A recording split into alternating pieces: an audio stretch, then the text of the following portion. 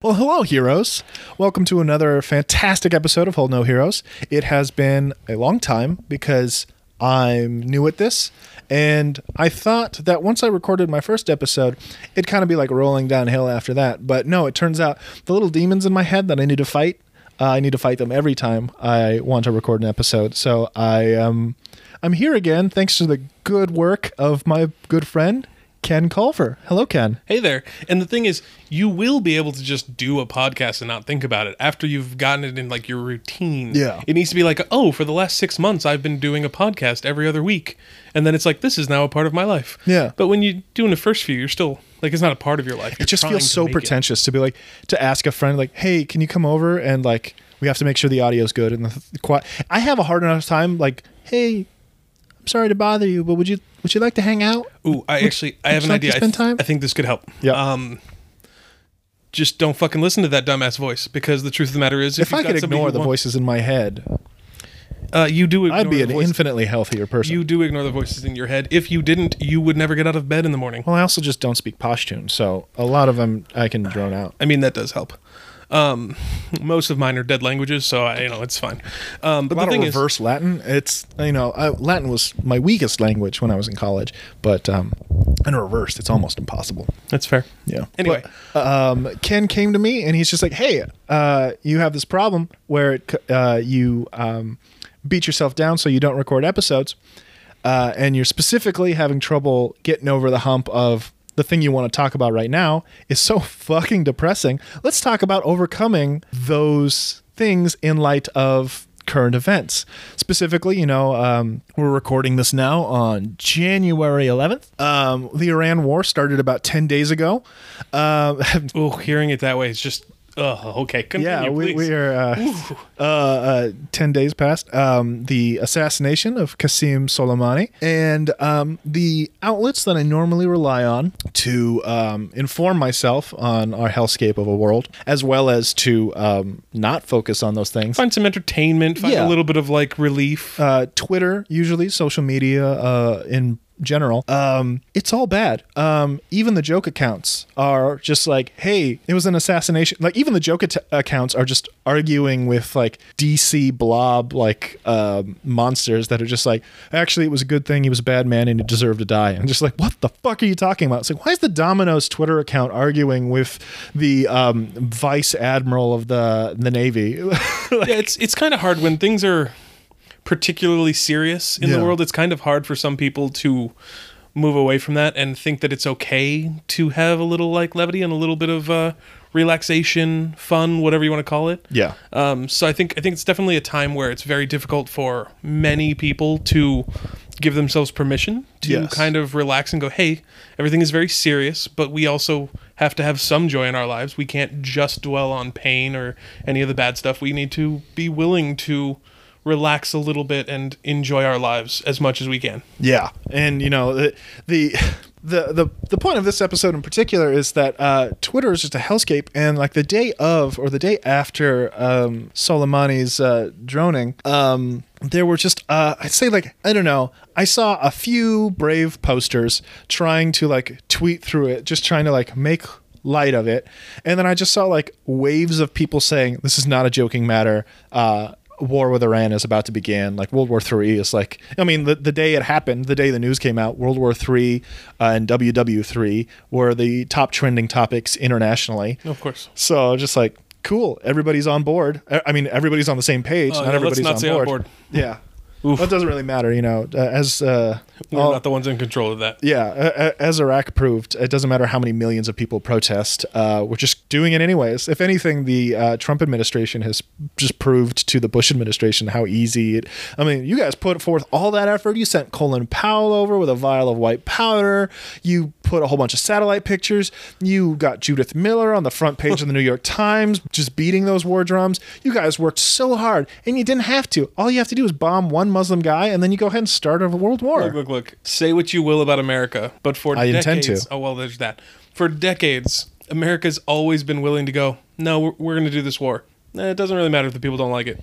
We're pretty much going to do it anyway. Yeah, it's always just, to watch older movies, it's just like, the people, this is going to dip in the polls. The people are going to like this, and just see like politicians struggle with that. But, as people are fond of pointing out, this isn't a democracy. We kind of just, there's a core group of probably, 100, 200 people that just kind of make decisions for us, and it is what it is. The profits of ExxonMobil dictate foreign policy. That's where we're at. So speaking of things that are too depressing to go too deep into, so the idea of this podcast, the idea that I tossed out was, how do you reconcile that in your head and go, well, here's the important things we need to talk about, because you, Richard Doom, want to talk about Iran, want to talk about this serious, important thing that's happening. At least vent. But you also need to have an outlet that's the fun side of things, the like not so heavy side of things. Yeah. So my thought was, if you don't mind me saying, was basically to just talk about both. Let you talk about Iran a little bit and some of the problems, but then also how do he can have a little Iran. A treat. A little bit. Well, then you got to go with it's a podcast, so that you get your little bit of that, and then you got to go with like the pop culture stuff. So it's like how in pop culture, maybe comics. I'm going to quiz you on that, see if you've got any ideas. But like TV shows, I've already told you I've got a couple thoughts. But how in the past has that been reconciled? Where it's like this is some serious stuff going on, but we can also have a little bit of levity, a little bit of fun, a little bit of softness to go with the heavy, so that you kind of look back and you're like, yeah, it was really heavy, but you know what, there were things that were happening. I've got two specific examples to bring up, one really good and one potentially not good. Ooh. Well, the one I think about the most is after September 11th, the first Saturday Night Live after the towers were hit, where they had Giuliani as the guest, and Lorne Michaels and the entire cast came out, and they gave a very solemn speech. And then Lorne Michaels turned to Rudy Giuliani and said, "Are we allowed to be funny?" And Giuliani said, "I don't see why you should start now." And it's just kind of like hey, we're like in the rubble of the two towers, but we have to keep living. We have to, there is a very important lesson. I think it was actually Amber from the Chapo podcast that said this, that was just like, look, when it comes to class politics or progressive politics, you're going to fail more often than you succeed. And so it's important to have fun, and or else you're going to burn out or turn into a psychotic immediately. Like you need to be able to find your avenues of release. And so, the idea she was trying to posit was that you're not a soldier. You don't have to you're not on the front lines of a battle. You go to protest with friends. You hang out with your DSA chapter. You, fuck around online with your progressive comrades. If this turns into work, then it's about drawing the line. It's about drawing a balance, because it's stuff that needs to happen. Like, we all have a responsibility to fight for change and usher in a better world.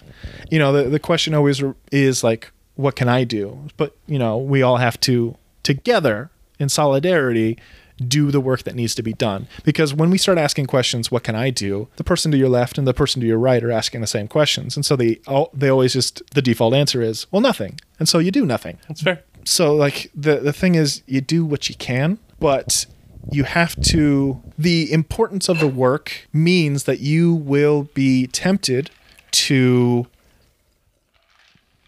burn out. That, 2016, Bernie basically doing a wonderful job, winning like 25 states, I think it was, as well as foreign nationals and the territories. Like, Bernie was just killing it, but it wasn't enough. There was just too many things stacked against him. And it was just, as a progressive at that time, just being like, fuck. Like, it's heartbreaking. And there's a reason why people don't get involved in politics. And it's because, that feeling that if you're a sports person or not, like that feeling you feel of just like rooting for your team your entire life long, having your traditions and your, beliefs about what's lucky or not, and just like going for it, and just the heartbreak of the team losing.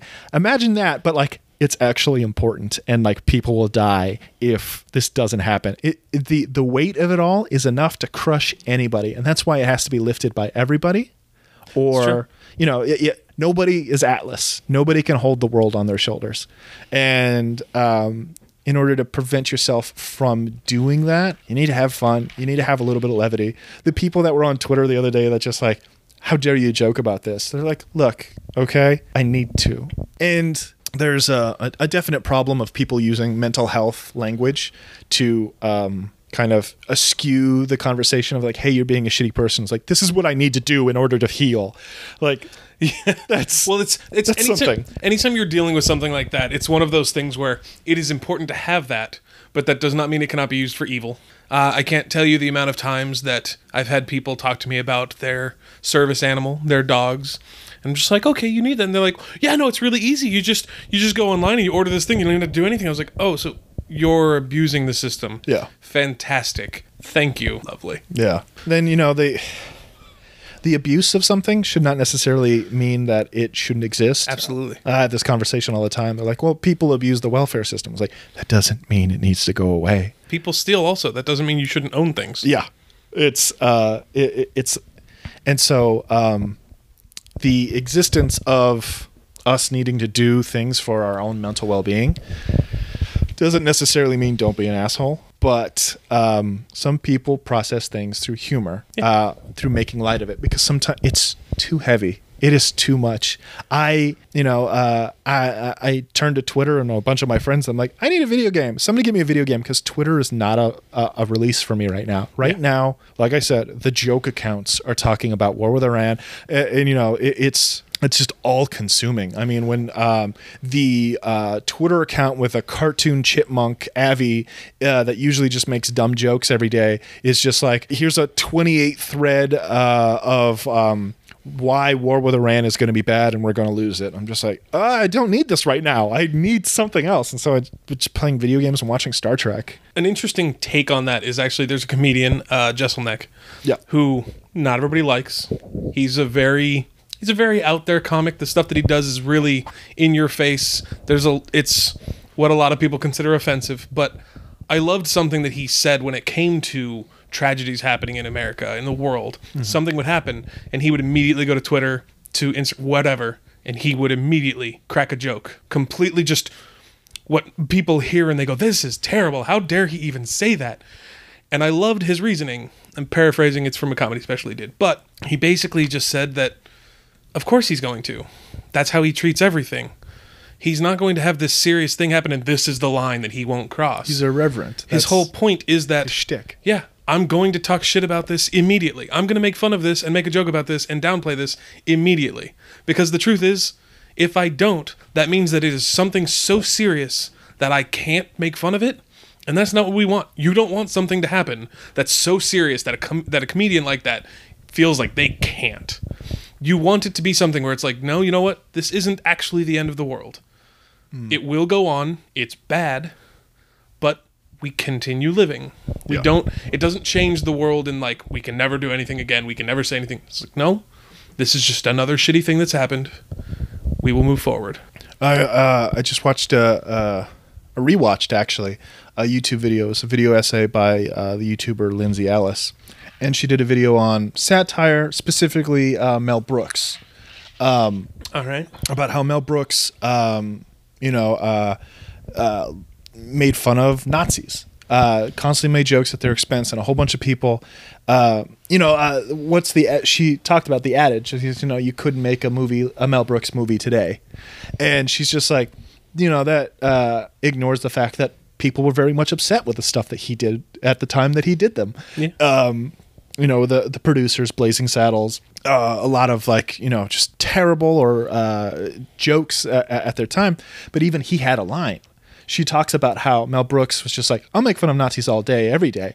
I believe that they need to have the wind taken out of them. The idea, Nazis want to be thought of as the big bad boogeyman that shouldn't be challenged. But once you reveal them to be sissies and ninnies and just absolutely theatrical pansies, then you take out a lot of their stuff. But Mel Brooks had a distinct line. It's just like, you don't show the Holocaust. You don't joke about Nazis all day long, but you don't show a concentration camp and you don't show the Holocaust. So he had a very distinct His line was the victims. Yeah. You don't make fun of the victims. You make fun of the oppressors. You make fun of the attackers. Yes. Which is very much in line with him. So I get that. And I can see why he agreed with that, but that was kind of put in contrast to, there was an almost lynching in Blazing Saddles. And, a bunch of black people, a bunch of black critics were just like, well, that's our line. You don't show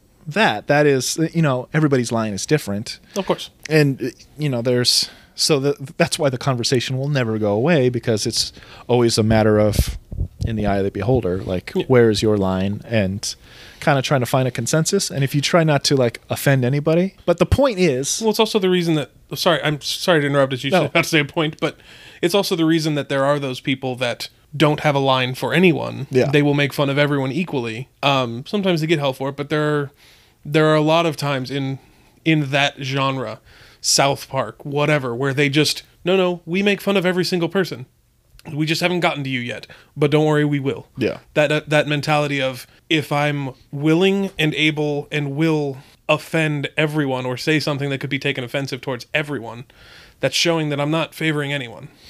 I don't know. And I'm not saying it's right or wrong. I'm just saying there's a reason that is something that has happened in the world. There's a reason that things that are done for the sake of comedy, but they're done in a way where it's just like, I'm going to say something terrible about everyone. Yeah. That's sort of the mentality that justifies it. It's going, I'm not singling out anyone. Yeah. Everyone has their lines. I'm not going to give anyone's lines because you're going to offend somebody everywhere. So if I just offend everybody, then I don't have to worry about it. I've always taken issue with the South Park example, or that necessary mentality. I don't watch Jesselneck that much.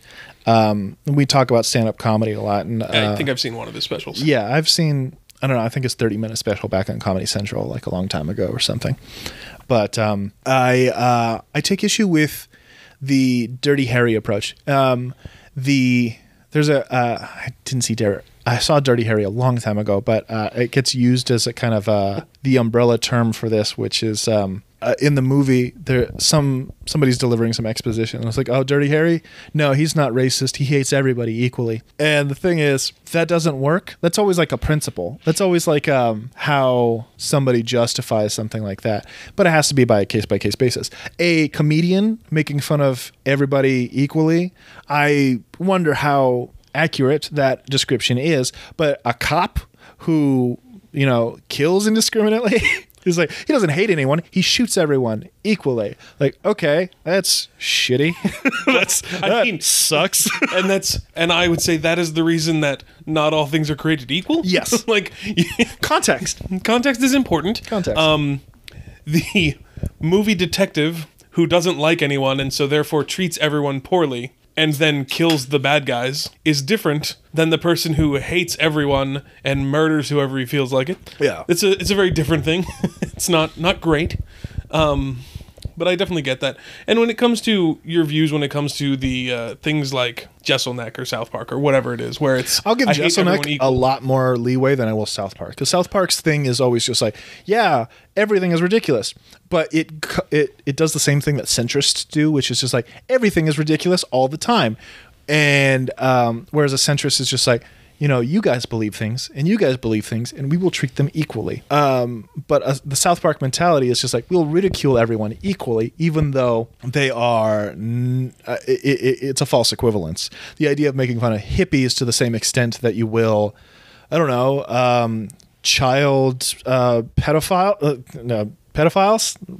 There are no child pedophiles, as far as I know. I don't know. I mean, technically there are. I guess that's just statutory. Yeah. No, it's statutory. That's correct. This went into a weird tangent. I don't know where you went there, but it's cool. Yeah. It flowed very nicely. Yeah. The just the general idea of just like, well, I've always gotten the impression from Matt and Trey, which I like. I do like them and their work, and I enjoy the... And I've always had a love of irreverence, the idea of kind of like the carnival taking down things that are supposed to be serious, religion, politics, etc., taking the air out of them, taking the piss, as our friends across the pond would say. But the South Park way of just like, all right, this episode we're going to make fun of anti-vaccine moms. I'm like, okay, yeah, those people need to get taken down a peg. All right, this episode we're going to take down transgender people. Like, nope. That's not, I don't think that's a viable target. I'm sorry. Like, treating a marginalized community as the same as yuppie rich white women that refuse to vaccinate their kids and endanger them and their classmates all alike. No, that's are fair. Different things. That's fair. It is very different. I'm not. That's not. South Park is not my thing. There were times in my life where I did watch a lot of South Park, but it's definitely not something that is current. Yeah. I think we're going to take a bit of a pause here. I think so. It sounds like your wife is coming home. I think so. So we're going to just pause. Pausing. Hey there. Anyway, so I'm not what you would call a fan of South Park. I used to watch it a decent amount when I was a little bit younger. Also, it was a little newer. It's not what I would call my thing. Yeah. But I have seen a decent amount of it, particularly years ago. The thing about it is, you're not wrong. They definitely don't pick fights with certain things more so than others necessarily. Yeah. But at least for a while there, I do feel like they did pick those battles a little more. Mm-hmm. Like they did, like they would make the joke about this group that they don't need to be talking crap about. Yeah. But then they would have like an episode devoted to this group that needs to be taken down. Yeah. So I feel like the episodes at the expense balance. of Scientology or Mormons, like really just go fucking hard at them, or specifically Isaac Hayes. Well, it didn't go hard at Isaac Hayes in that moment. No. Isaac Hayes was after, and it was actually my favorite thing that was ever later. My favorite thing that ever happened with South Park was that. Yeah. That was my favorite. That was the one moment where I was like, absolutely, guys. Yeah. I stand with you, because they made fun of Scientology the same way they had made fun of everyone else. And Isaac Hayes came to them and was like, that's not okay. I was like, Yeah. motherfucker, you have been a part of this since the beginning. How dare you say this isn't okay because it's making fun of your religion? They've been making fun of fucking everybody. And their response was, okay, bye. Yeah. And then just to be like, let me make this clear. The next episode that they premiered was him being like taken over by this organization. They made him a like pedophile. Yeah, Nambla. And then they just killed him. And then they even made the joke at the end. They're like, well, maybe he's not dead. I hear that when you die, you shit yourself, and he hasn't done that. And then they had him shit himself. They're just like, no, he is fucking dead to us. I remember that We episode. are done with this. Yeah. How fucking dare you come to us and say we've gone too far when you have been a part of this for years? I think at that point it's already been a decade. Yeah. He had been a part of it, actively making fun of everyone else. And as soon as he was on the drawing board, like, no. I was like, hell yes, I will stand with you on that. Yeah. So I don't know, it's South Park. It's the one thing I will say about them that I think is potentially worthwhile in that is that at least they are upfront about what you're going to get. Not saying it's right or wrong how far they go, their lines they cross, but they're trying to cross lines. And they're upfront. We don't care. We're going to talk shit on everybody. But I mean, personally, the truth is it's 2020 at this point, and I'm with you. I'd rather them just not start shit with the people that don't deserve it, because at this point, those people have been kicked enough. We don't need to kick them more. But I'm not a fan. I haven't watched a show in probably over a decade also, since the last time I watched the South Park episode. So it is what it is. Yeah, firing indiscriminately is like talked about in certain circles, usually those libertarian free speech like circles that just like, I talk shit about everybody. And it's like, firing indiscriminately doesn't make you a free speech warrior. It just makes you a huge asshole. Well, that's the thing, is not everybody remembers that part of it, which is you are absolutely allowed to say whatever you want. You can hate on people, you can say what you want. That doesn't mean that you're not an asshole for doing it. Yeah, like, that doesn't mean there's no consequences for doing it. It just means freedom of speech means you will not have charges brought against you. You will not be sent to prison for what you're saying. It doesn't mean that you won't get punched in the face. It doesn't mean that you won't piss somebody off and get kicked. It doesn't mean that somebody won't get really pissed off and choke you out. If you're a big enough asshole, there are consequences.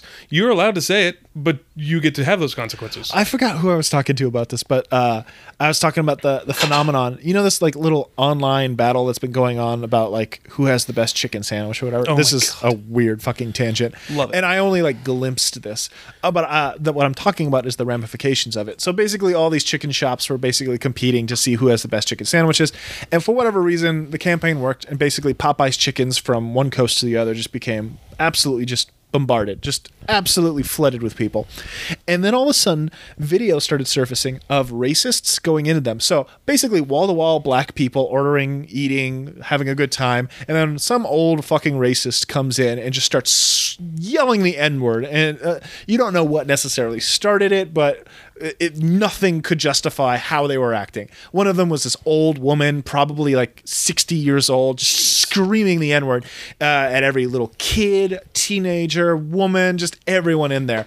And I really hope this ends with somebody getting punched in the face. As she got body slammed, a video, somebody stitched the videos together of all the people who had their cell phones out. And so the video of one guy, probably in his 40s, comes out, grabs her from behind, picks her up in the parking lot, and then drops her on the ground, probably breaking a hip or something like that. But she's just like, ah! It's just like absolutely flabbergasted that she actually got a consequence for being a fucking asshole. So here's the thing for me.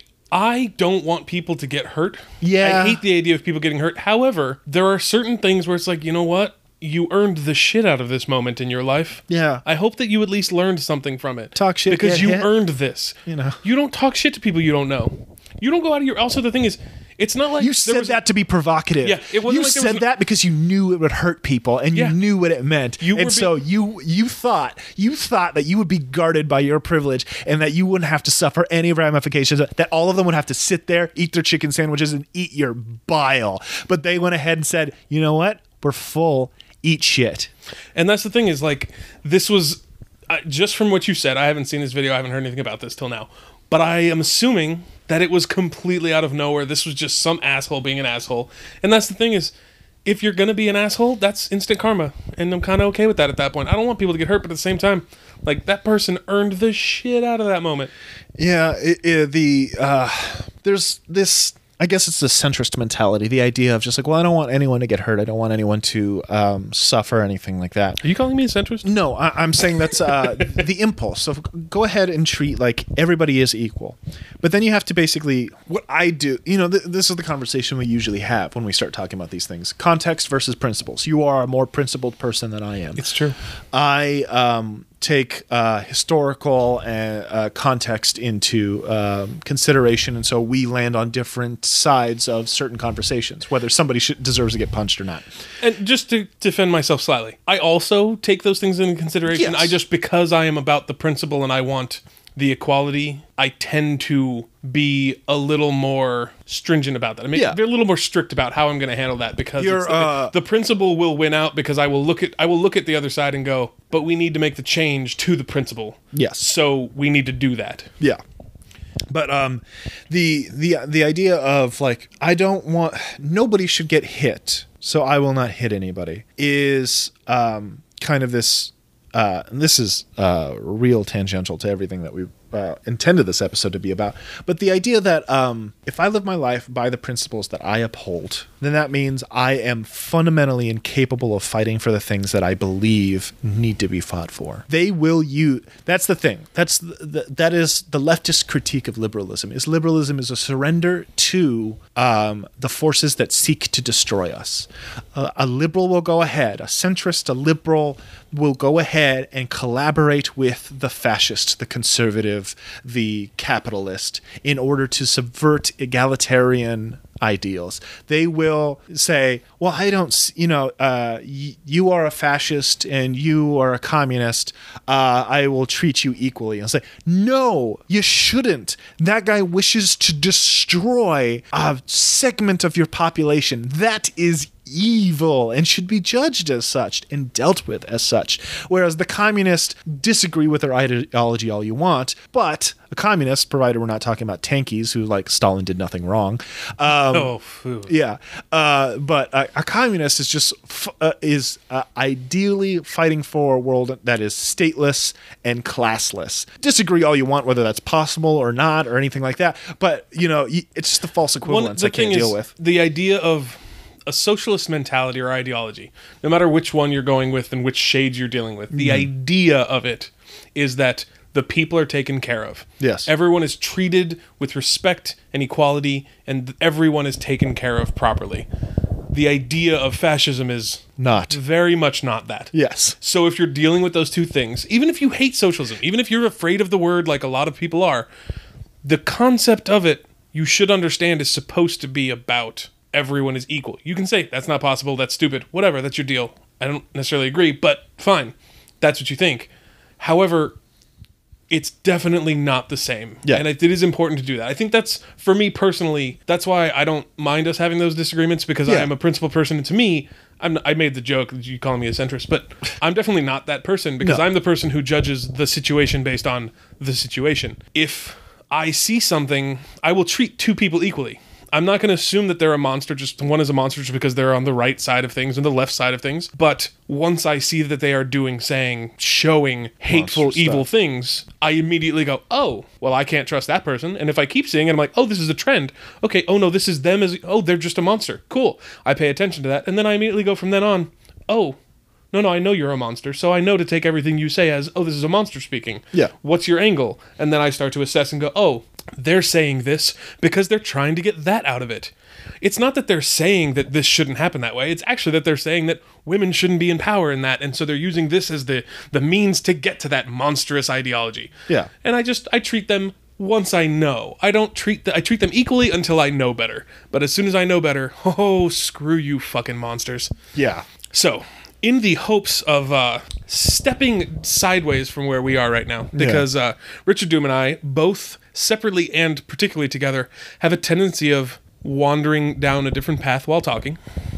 Because that's what friends do. That's how that usually goes. I'm actually going to kickstart us back to the original topic in a weird way. Now, here's the thing. If you're actually listening to this, you might go, wait, what the hell? So I'll explain. Before we got on this long tangent that we've been on, Richard brought up something that was one of my 2 points that I was going to bring up. He brought up way earlier than I thought we would get there. He brought up 9/11, and this was my bad example of media bringing up the happy parts and not talking so much about the heavy stuff. Yeah. I had said I had two things, one that I thought was a good example and one that's kind of bad. Here's the kind of bad one, 9/11, and this is based off of things that I've thought, but also things that I've heard, including there was a Cracked After Hours that talked about this a little bit as well. May they rest in peace. But they're not dead. They're just no longer at Cracked. Well, I mean, After Hours. Cracked and After Hours is dead. So rest in peace to Cracked and After Hours. The lovely comedic writers who were on it are all still doing, I hope, well. Yeah. I think for the most part they're doing well, and I love them. I miss them. But anyway, I'm on a rewatch because that is what I do as a nostalgic person.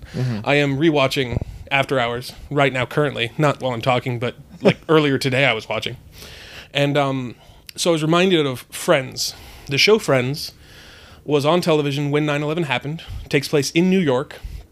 And they didn't mention it at all. Yeah. Which is tricky. A lot of the shows that were on that took place in New York did that time period because they were going with the idea of we need to move on, we need to continue living. But it is one of those things that's a little trickier now because it's the almost dark side of what we're talking about. Yeah. Is you need to have that release, you need to have that levity, you need to have that fun. But because they didn't mention it at all, it sort of has this weird feeling now looking back at it. Revisionist aspect of it. Of a just little like, bit. Oh, it didn't happen here. Especially since it was in New York at the time. Yeah. So it's kind of this odd thing. It's not necessarily bad because they were keeping people happy. They were trying to keep people connected. And now people look at Friends a little differently because it's out of time. But at the time, it was really popular. It was really fun. People loved it. And it was an escape for them. So it was very helpful to keep people's minds off of it because you got to have something to get you away from the heavy, terrible things that are happening. Escapism. Exactly. But it is an interesting thing to look at and go, oh, they were using escapism, but they just ignored it altogether. So I want to mention something. I just finished watching Deep Space Nine, Star Trek on Netflix. And you mean finished as in you finished the entire series? I've finished all 7 seasons, yes. Ooh. An hour ago, I finished the 2-part last episode finale.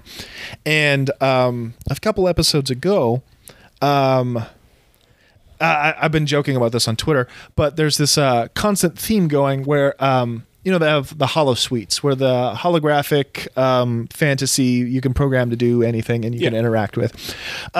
Basically, season 7 introduces, for whatever reason, a 1962 Las Vegas lounge with a reoccurring character of a holographic character called Vic. No, I blanked on his last name, but 1962 lounge singer. That'll be a correction in next week's episode. Yeah, and he just the weirdest damn thing. But basically, little by little, all the characters have an episode or interaction with, and they all love Vix, and they all like going to Vix. Everybody loves Vic.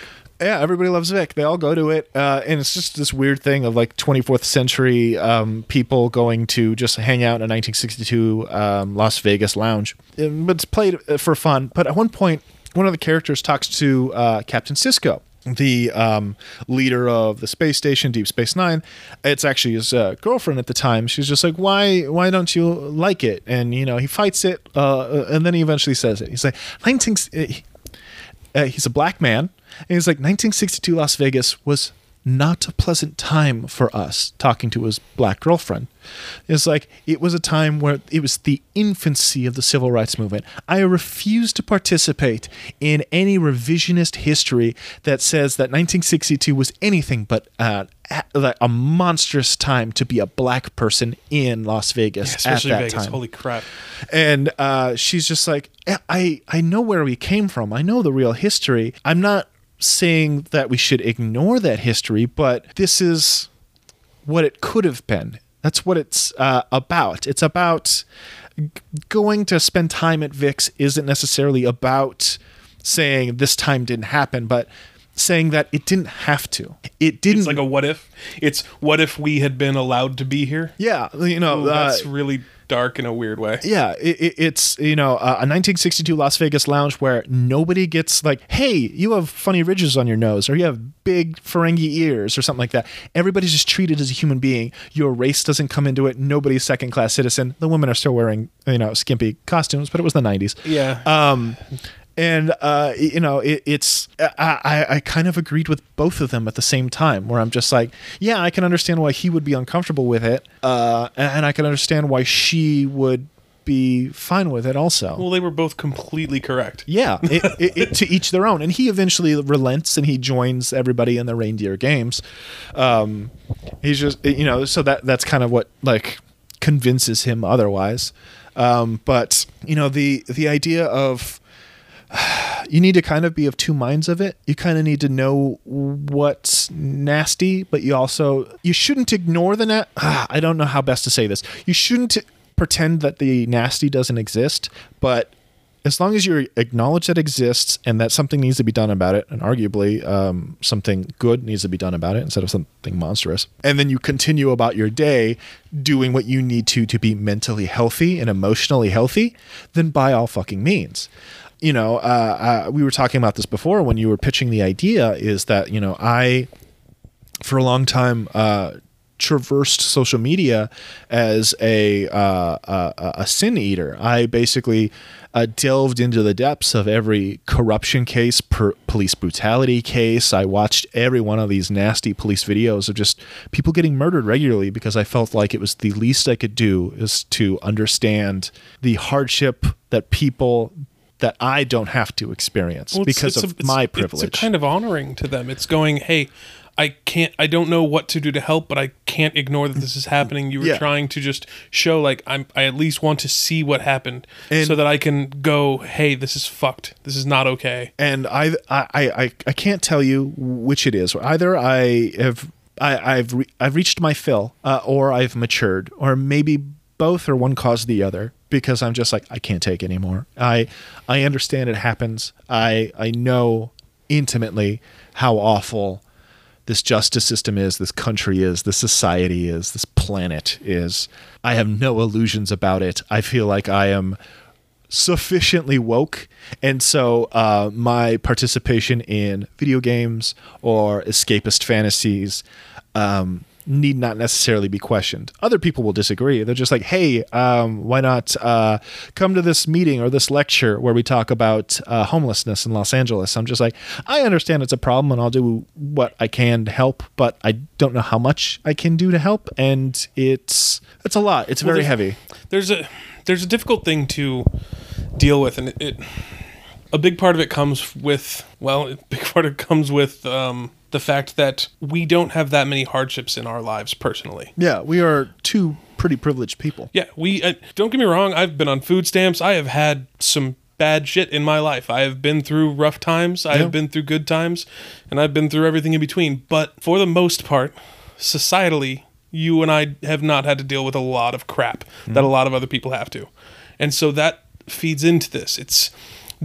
I feel like there's only so much that you can do as an individual, and there's only so much that you can take as an individual, and there's so much wrong that you can care about and you can fight for everything, but you can't get buried by everything, or you will be completely buried. Yeah. I mean, if you're of no use to anyone if you're completely buried. Yeah, we got to keep our heads afloat, and we got to try and do everything we can to help people. We have to try and use that privilege that we have to try and say, okay, is this a situation where I can be of help? I can shine light on it. I can help this person out of it. I can do something. Is there anything that I can do with my life that will help at least a little bit? Yeah. And just be aware of it. And I think that awareness is the big thing. Is you used to delve so deep that you were buried, and you now have the sufficient knowledge that you no longer need to delve deep to know what's going on. Mm-hmm. You can see the headline and go, yeah, no, that's true. This absolutely happened. These people are being murdered, and it's fucking not okay. And you can just go, this is not acceptable behavior. We got to fix it, without diving in, because you know, and you're more willing to accept it. Yeah. This is mostly on topic. I have a female friend who has talked to me many times about that she finds me as... She appreciates certain things about me. One of the things she appreciates is that when I hear one of my female friends, my cousins, my whatever, talking about being oppressed, talking about being looked down on, talking about anything negative that's happened to them, catcalling, whatever, I assume, like, oh, this has happened. This is shitty. This isn't your first time dealing with this. I'm sorry. And she found it interesting because her husband, who absolutely is a loving, good human being, wants to, like, he hears somebody having some problems, he believes it, he's all about that and about that caring. But when he hears about something that's happened to her, he's like, that's weird. That's never happened when I'm around. And it's hard for him to, he accepts it as truth because she said it, but it's hard for him to understand that that is a regular part of her life. Yeah. And for me, I've known for many years that this is a regular part of people's lives, and it's a little easier for me to understand that this is happening and go, yeah, that's shitty. I have no doubt this is happening. And it just, to me, I think that is a part of it. That understanding and appreciation that this is real and acknowledging that this is happening, I think is an important part. It's not the only part, but it's at least a step in the direction so that you hear it and go, yeah, this is fucked. Okay, what can we do? Yeah. Okay, how can we'll do what we can. We'll vote. We'll do this. We'll do that. We'll listen to the people who are saying the different things. We'll acknowledge the people who are being monsters. We'll acknowledge the bad things that are happening. We won't ignore them. We'll acknowledge that they exist. We'll do what we can to fix them. We'll acknowledge that we need to fix them. Because I think that's one of our issues that we have is, particularly with the whole bipartisan us versus them mentality, is it's, oh, no, there's nothing wrong. Everything's fine. Yeah, bad things happen, but we can't do anything about it. It's fine. Or it's not actually bad. You're hearing about it. It sounds worse than it is. No, we need to acknowledge the reality. We need to acknowledge the reality of what's happening and go, no, this is fucked. Now do something about it. Yeah. And part of the doing something about it is to try and have those conversations. That's the hard part. That's the shitty part. But it's a part of it. It's not all of it, but it's a part. Mm-hmm. But I think one of the things about that is we can't be buried in it. Yes. So when we're dealing with this, I don't mean just you and me, I mean in general, when people, all of us together, we are more alike than we are different. When we are buried and getting just beat up by these terrible, monstrous things that are happening. I mean, the fact that World War III is being talked about in a real way in my lifetime is fucking mind-boggling. Yeah. It was a joke years ago, like, oh, World War VII, because people were like, kind of thought for a while, like, no, we're not going to be that stupid. Hi. But the point is, like, we need to be able to keep our heads afloat. Yeah. We got to be able to acknowledge all the bad stuff that's happening and talk about it, talk through it, but we also need to have that release. You have to put your mask on before you put your child's mask on, as the flight attendants say. It's true. You know, you have to, you do nobody any good if you're fucking dead. That's true. You know, and I think that's where the levity comes in. That's where, like, Twitter has always been a release for you, where you're like, okay, I can go deep into the political side of things, to the social side of things. I can really dive in and learn some stuff and talk to people in discourse and sometimes argue and yell at the monsters. But you could also have that fun side of it and go, okay, but this is also like a brain release. This is like getting some of the weight off of my heart. Yeah. And now it's been more difficult because things are so serious. A lot of people feel like they can't. Yeah. I mean, it's a lot of people, and I want to talk about this probably another time, but like there's a serious aspect of almost everything. It's kind of like bad faith. If you're acting in bad faith, you can always find something problematic to focus on of anything that we've said tonight. But it's... You gotta just do what you can.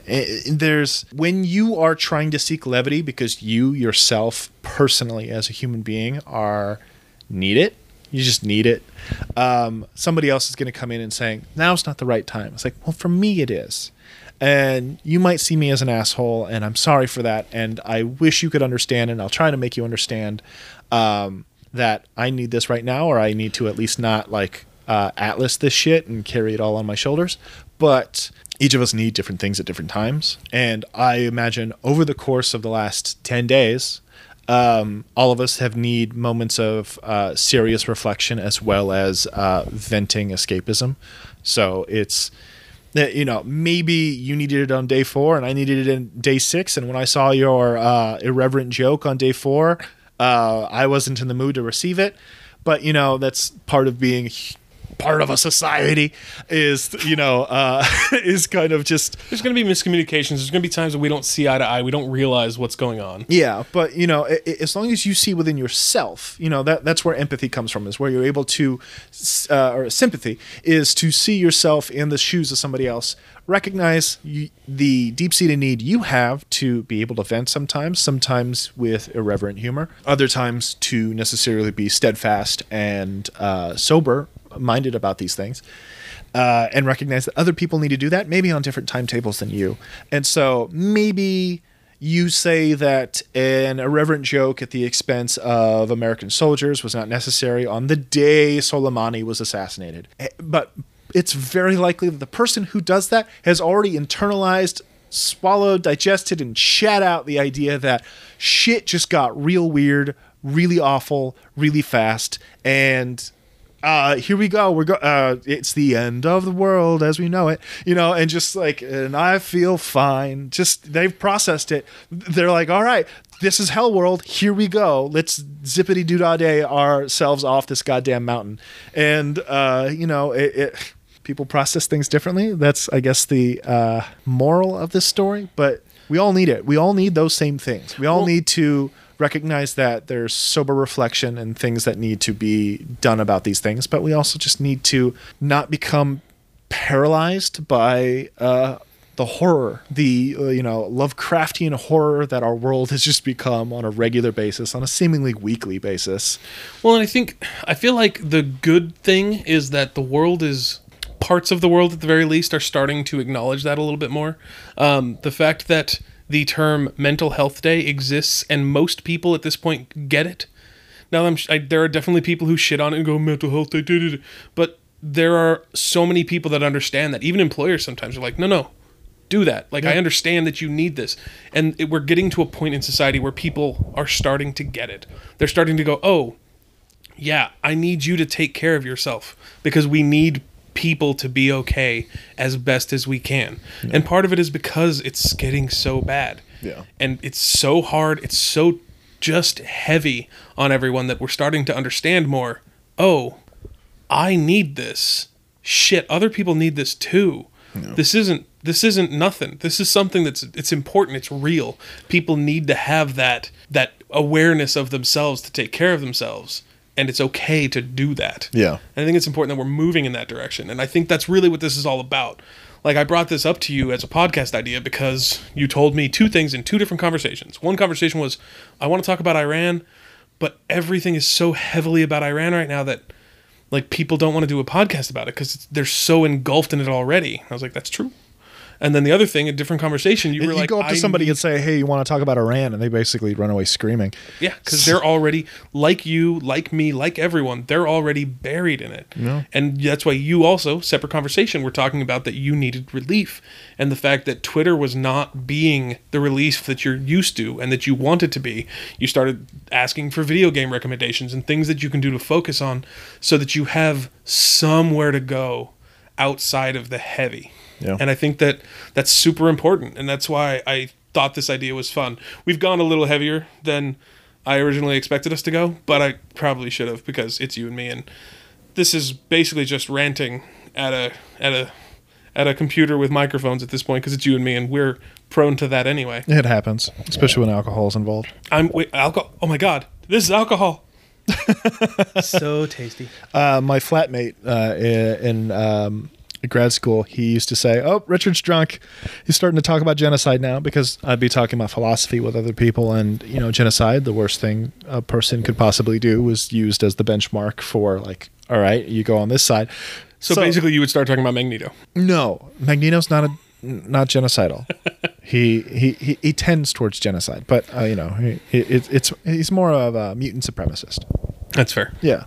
He's got some problems over his long career, but my Canadian flatmate would all be. I remember one time specifically at a party, I was talking to this girl from I think Australia, and he Scotland. Yeah, he overheard me talking. It's like, oh, Richard's been drinking. He's talking about genocide. I'm like, oh shit, he's right. I do this a lot, don't I? That's fair. Pontificating while drunk, it's acceptable. Yeah, I get very philosophical. So here's the thing. Since we're still talking, I'm going to try and move us even farther. So I'm going to ask you the question. I'm putting you on the spot. All right. So this is it. This is you on the spot. This is you having to delve into the back of your brain, into that giant area that is comic book trivia bullshit awesomeness. That's right. I'm doing this on this podcast. So here's my question for you. Heavy shit being dealt with while keeping the levity, while keeping the fun. Are there any examples that you can think of in comic books? I'm guessing Marvel, but it's probably some in DC as well, and some of the other ones. But is there anything that comes to your head? Don't go too crazy with it, but is there anything that comes to your head as, actually, this is a moment in comics that it was a big thing.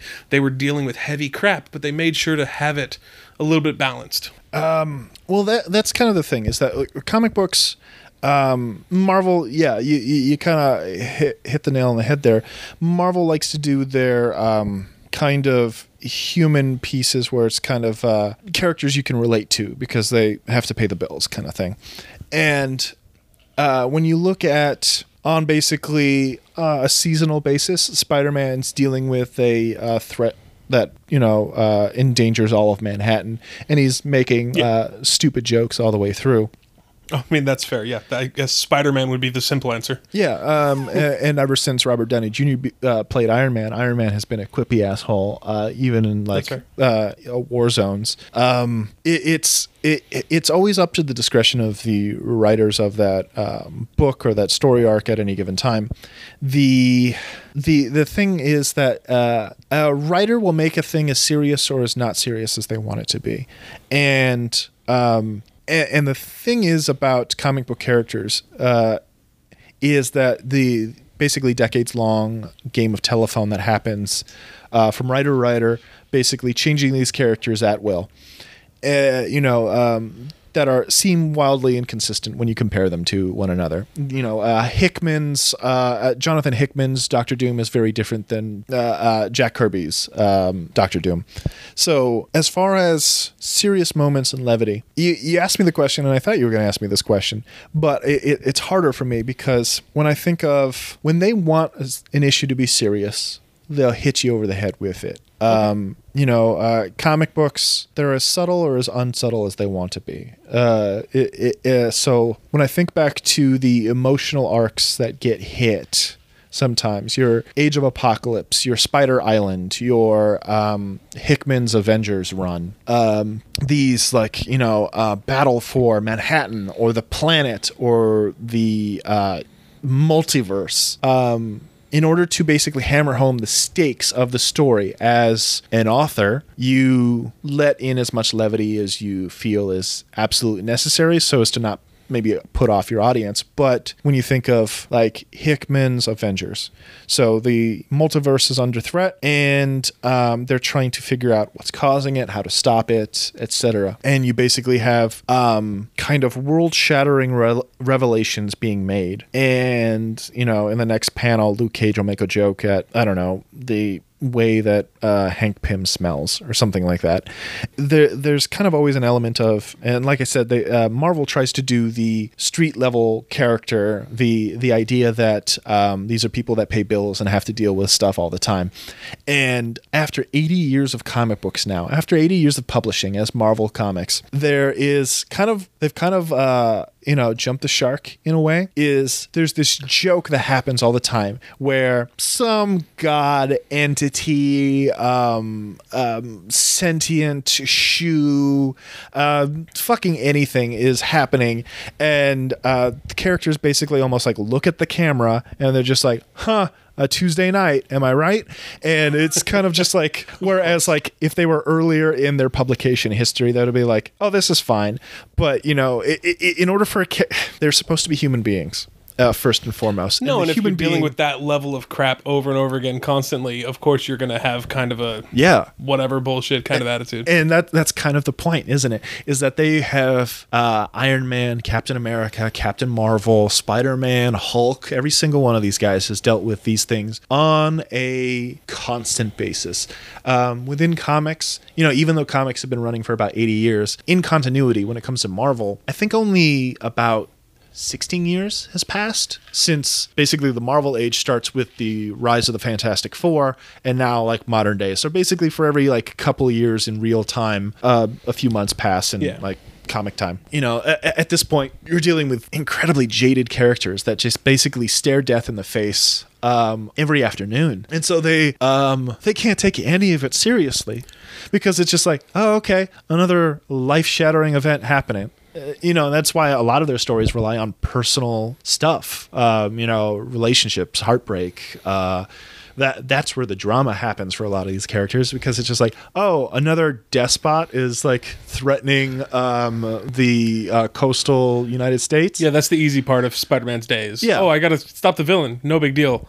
Oh, Mary Jane's upset. Shit. Yeah. Exactly. And you know, that's so as far as an individual example, no, I can't really think of anything. But as far as like a general oeuvre of Marvel Comics, of like just all these jaded assholes who've just been fighting crime and natural disasters for 16 years now straight, and according to their timeline, almost every day. I mean, yeah, if it's 16 years have passed, that is a daily occurrence for sure. Oh yeah, and you know, so it's because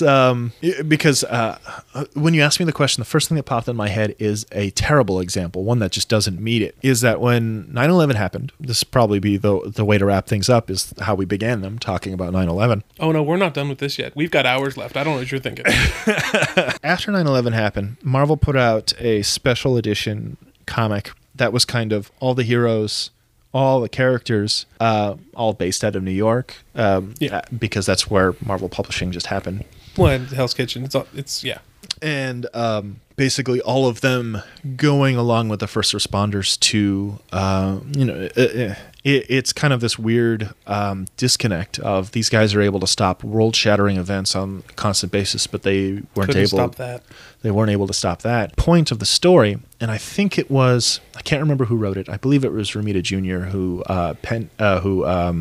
drew it, but it was supposed to be taken seriously because it was serious for the writers and for the authors and for the creators. And so there's just an incredibly somber tone. I believe there's just a narrator. I don't know if there's any dialogue necessarily that happens in it, or very little. But it's supposed to be such a tragic event that happens, because it is a tragic event for us real-world audience and creators. And it's supposed to be taken so seriously that all of these heroes went down to Ground Zero to help out. And it was so serious an event that even the villain showed up to help. Magneto, Doctor Doom, Kingpin. And I remember distinctly a close-up of Dr. Doom as he cries behind his mask at the sheer brutality and the horror of everything he saw at Ground Zero. Now, I don't believe this comic exists in canon. I'll have to look it up because it's... I would imagine not. That would be a very difficult thing to have as a part of the canon because it would be hard not to reference. Yeah. And it would cause a lot of odd moments. I mean, in Marvel Comics, the Twin Towers are gone. They were taken down by the 9/11 attacks. Yeah. As far as did the events play out that way, the way they did in this issue, that is a heart-wrenching issue. It is a very serious reflection on what mankind can do to mankind. And that's what it was intended to be, and there is not a joke in the entire issue. It is played entirely straight, and you even see the worst characters in Marvel Comics. Despots, mutant supremacists, and shitheads like the Kingpin going down to Ground Zero to help, even though that would be wildly out of character for a group of them. But when you asked me about are there examples of levity in disaster, I thought of the worst example, which was no. They try, they have a platform, as I do now, and they saw themselves as having the responsibility as grieving, as publicly mourning on behalf of everything that happened on that day. And not a joke to be told. I think even the publishing schedule got screwed up because I'm pretty sure it did. Yeah, I remember that happening. A whole bunch of New York-based artists and writers. To just I don't feel like making a story about Spider-Man punching the Scorpion for the 50th time right now. 3,000 people just died in my neighborhood. It's but the whole point of this is you take the time you need. Sometimes the release you need is not ignoring the grief that you feel. Sometimes sometimes you need to tell the joke. Sometimes you need to be a smartass about it, and that's how you grieve. That's how you deal with it. But sometimes it's also about recognizing when you just fucking upset, and you just need to be upset for a second. Well, the interesting thing I hadn't actually thought about with my question about comic books is I had underestimated how commonly they did goof off while the serious stuff is happening. I wasn't thinking about individual characters. I was thinking the big scale things. Yeah. So I was curious about it, but once you started talking, it was like, oh, that's interesting, because of course they are so jaded and there's so much they deal with that every moment is serious and they're still goofing off. Yeah. And that's kind of how they handled it the whole time.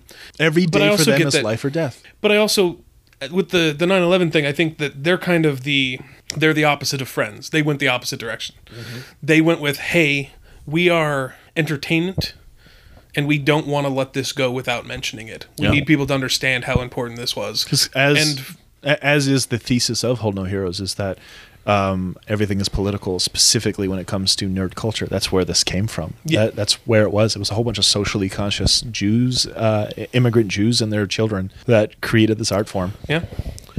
So it's interesting that was their take is they goof off enough during every serious event that's happening that when something is serious enough, they will choose to just be like, and we're going to put those jokes on hold because their levity is so a part of every day of it, every frame of it, every comic of it, that they only stop the jokes when something serious enough happens or just they have a point to make.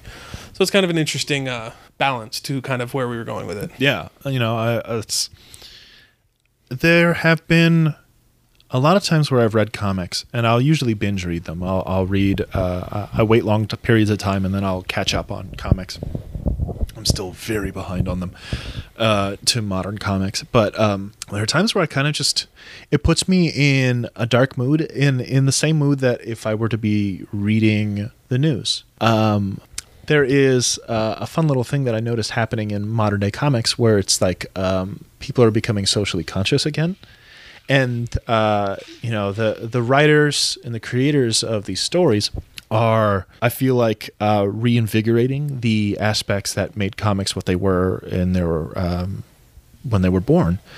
And so they're dealing with heavy issues, racism, privacy, gentrification, war, police brutality. I mean, the last couple of comics I read, it was a Falcon story arc that dealt with police brutality. It was a Miss Marvel story arc that had to deal with profiling in light of racism. And the arc before that was about gentrification. The things that you and I know about, you and I talk about, but here it is, a superhero comic that's talking about these things. And so not ignoring the reality and the hardships. Yeah. The villains that we see in our daily life are the profilers, the racists, the stockbrokers, the people that manipulate and abuse our economy. And it's interesting to go ahead and see at least Marvel Comics go in a way that says, yeah, they are the villains, aren't they? And so we went ahead and put a mask on them and gave them some superpowers. And now the thing that makes them dangerous is not that they shoot lightning out their ass, but it's that they are so acceptable within our society. Yeah. That they are, if they didn't shoot lightning out their ass or wear a mask, they'd be allowed. Seen as anything. They'd be allowed to continue as is, ruining people's lives and letting people just live in abject poverty and indignity. Well, DC deals with that a little bit, particularly right now in their TV series. Mm-hmm. They deal with things like Lex Luthor and LexCorp, and things where sometimes it's not the supervillain who has power and is doing crazy things. Sometimes it's just, has superpowers and is doing crazy things. Sometimes it's just people who have authority or power, and it's how they abuse that and how it can impact the world and impact the little guy and the big people. So it just kind of goes in that direction. But the underlying theme is you got to do what you got to do in order to make it to the next day. Sometimes that means making the jokes and making light of the way things are. Sometimes that means just sitting in quiet reflection or making a podcast and sort of venting about the different things. Yeah. And just going on wild tangents about this, that, or the other thing. I mean, we've talked about everything from 9/11 has come up a few times to, Marvel Comics, to Friends, to Saturday Night Live, and Iran. Though, entertainingly enough, I started this podcast with you saying I had 2 things to talk about, and I only talked about one of them. I only say entertaining because I thought that was the one that I wouldn't be able to easily put into the conversation. My other one was pretty light and not going to be a problem. I thought it would slide in real nice, and then 9/11 got brought up in the first 10 minutes. Yeah. It's here, let's talk about Friends. Yeah. So, you never really know how things are going to go. Yeah. And you gotta give yourself room to express yourself, and that's ultimately what this podcast was for me. Was a way to do that. Well, and my idea of having this today, this idea that I threw out at you, was just because I knew that you needed some levity, and I knew that you needed to get out some of the heavy. I thought this was gonna lean more towards the levity side. I think we did a lot of that, but I think you also went a lot towards the heavy, and I think that that's okay. As I do, well, but I feel good. Yeah. I feel better having expressed myself. Yeah. It's something I had to learn. I didn't learn until my late 20s, where I'm just the things I keep inside, they're killing me. Yes, they eat you from the inside. I need to let them out. And part of my process was always just I never let them out because 1, I didn't want to be a bother on anyone, but 2, I didn't feel like anyone was listening. And it wasn't until my late 20s, now early 30s, where I'm just okay, it doesn't necessarily matter if anyone's listening. It's cool that you guys do. I really appreciate it. But it still needs to be said. It's worth getting out. Sometimes you just need...